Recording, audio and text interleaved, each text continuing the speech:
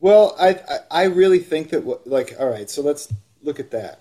I want to boogie with we're out of Disco Mystic. We're into I Want to Boogie with You, and with you, like this. If you think of it as a night out on, like, if you're bar hopping, after Disco Mystic, where you're like the opening credits of going out into the night, a lot of the songs function as just going as different bars. Okay. You've been to what, like the first bar, I Want to Boogie with You. Oh yeah, and it's kind of fun, but it's still kind of sickly. And then With You is definitely like, now you've had a couple pocket bumps on the way to the next bar, and you've lost the beginning of the phrase that began the last song, and his singing keys up too, right? Like there's like the register of his voice goes up a couple notches, and he's in this with you, life moves so fast with you, everything's so fast, cry and this is where the klezmer to me comes into play, which like. He's sort of out. He's like starting. I mean, a lot of this record is just him losing his bearings in one way or another, and this is the one that I really think he's so far gone from his most deranged vocal. He sounds insane. With you, everyone's a sucker. With you, it's fucky your vodka. Slow down, slow down. Think about the dude who was like, "Hey man, take a walk on the woods." Right. How cool that is, and how little. There's no attempt at being cool in this song at all. It's completely subsumed by its own mania. But it is cool, but in this way that's just like, you just gotta respect it. It's like that guy's right. It's like when somebody's like in a parking lot, just like doing like crazy, like playing with nunchucks or something. Like everyone's afraid of him. You're like, well, I mean, look at him go though. But like they think they're being normal. Like they think he thinks this is like totally fine, and you're just like, you're out of your. Yeah, he's like right in the zone. Yeah, and you gotta be like, he is pretty good with those things. Right, he's pretty good, but he's not like cool in the sort of beatnik sense of he's cool, man.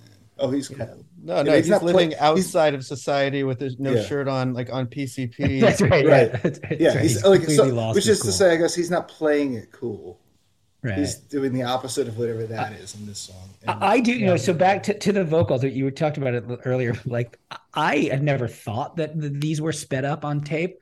I had always just assumed that he like went out of his way intentionally to like come in and sing this track this way. And I'm not sure which is weirder, to be honest with you, like the choice to speed it up or the choice to just be like, I want to sing it this way. Like this is right. Right. Which really gets at a key thing about this record is that choice, which I don't think he actually is speeding up his vocals tape wise, but it doesn't matter. Right. Is what makes the record so. Either choice is strange. Yeah. Looking for Love is the next song, and it's Oh baby. Goes so just speaking of sped up. Oh baby. Like,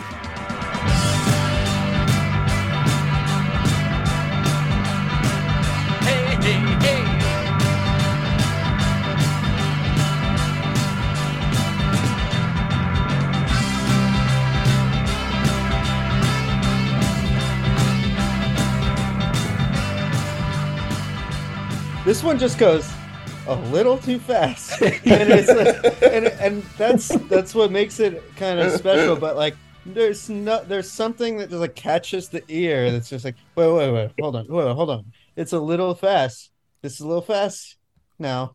Yeah, and it doesn't make any listening. sense. He's not listening. He's just right. going and doing it. Right. To me, he's just like, it's like almost babble. Like it's just like, it's not. I think this is one of the songs where the just riffing and coming up with the lines in the studio. Yeah. Would you believe I came up with a song called "Looking for Love"? That's just a really fast kind of boogie rock song. And this is the single in the studio. This is the single song on the entire record that is solely credited to Lou in terms of songwriting credits. Everything else he has at least a single songwriting partner. This is the only one that is pure 100% uncut Louis Reed. Can you imagine the other guy? Who's the other guy who wrote the songs? Well, he's got a couple different parts. Nils Lofgren's on a couple of them. Right. Nils Lofgren is on 3. Don Cherry's on. Yeah, Don Cherry does the arrangements on City Lights. Disco Mystic's got the whole band on it. Disco Mystics. That one really took. That was a real. It takes a village for that one. Lou, like drunken, just sort of like high, just like writing down someone else's name next to his. It's like, I guess you worked on this too, one, right?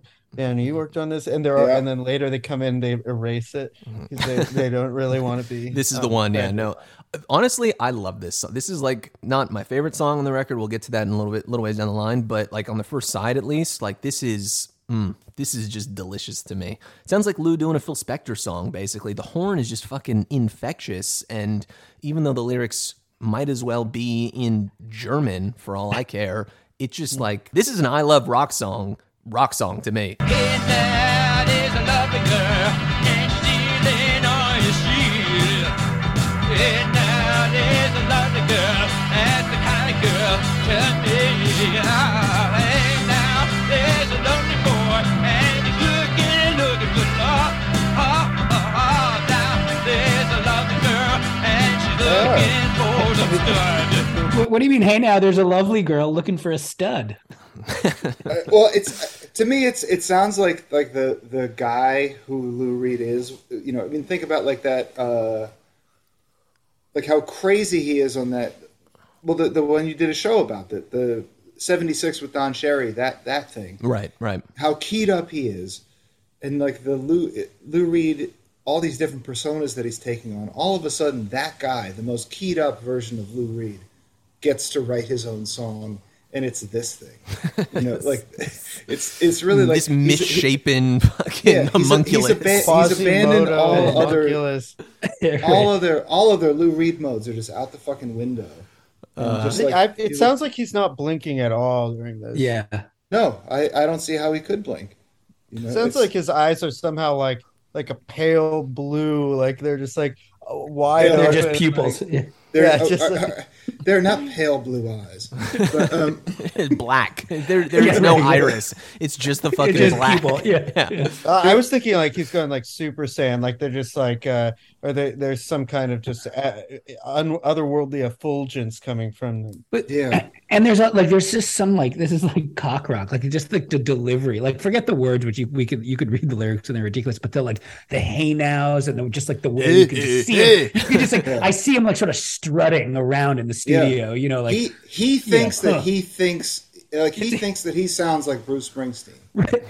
Yeah, exactly. This really does sound like Born to Run. But he sounds like somebody making fun of James Brown almost, you know, it's like a little bit of like a He got fed a bad drug and then was put in a Bruce Springsteen cover band, and this is what came out. This is the most fucked up cover of Thunder Road ever recorded. That's right. And what makes what makes this record so great is that after these are done, he listens to it. And he's like, "Yeah, this is going on the record. This man. is it, man. This is it. This is a hit. Exactly what I wanted."